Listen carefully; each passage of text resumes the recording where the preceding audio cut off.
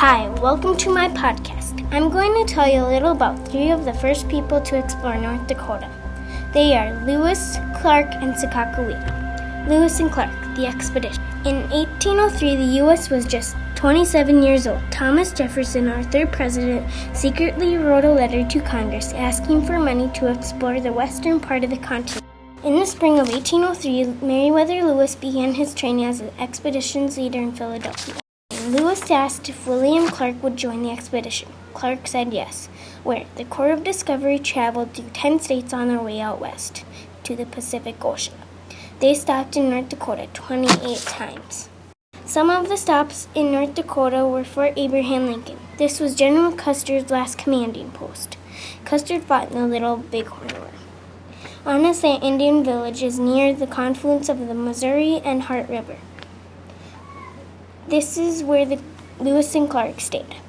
Fort Mandan was the winter home of the Corps of Discovery in 1804 to 1805. It was reconstructed and is now located near Washburn. This is where Sakakawea joined the Corps.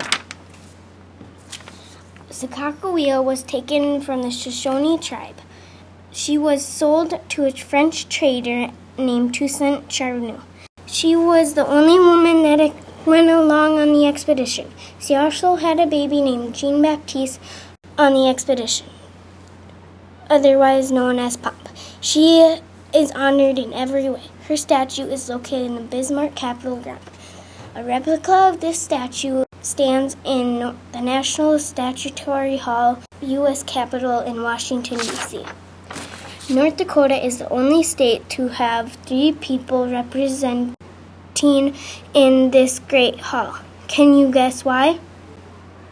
Correct, because of her baby, Pomp. The Knife River Indian Village was a trade and agriculture center.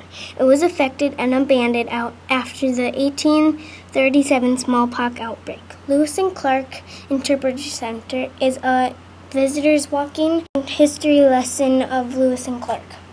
Double Dutch Indian Village is located 10 miles north of Bismarck. It once was a large Mandan village. If you look closely, you will see where the Indians used the earth as homes. Thanks for listening. Bye.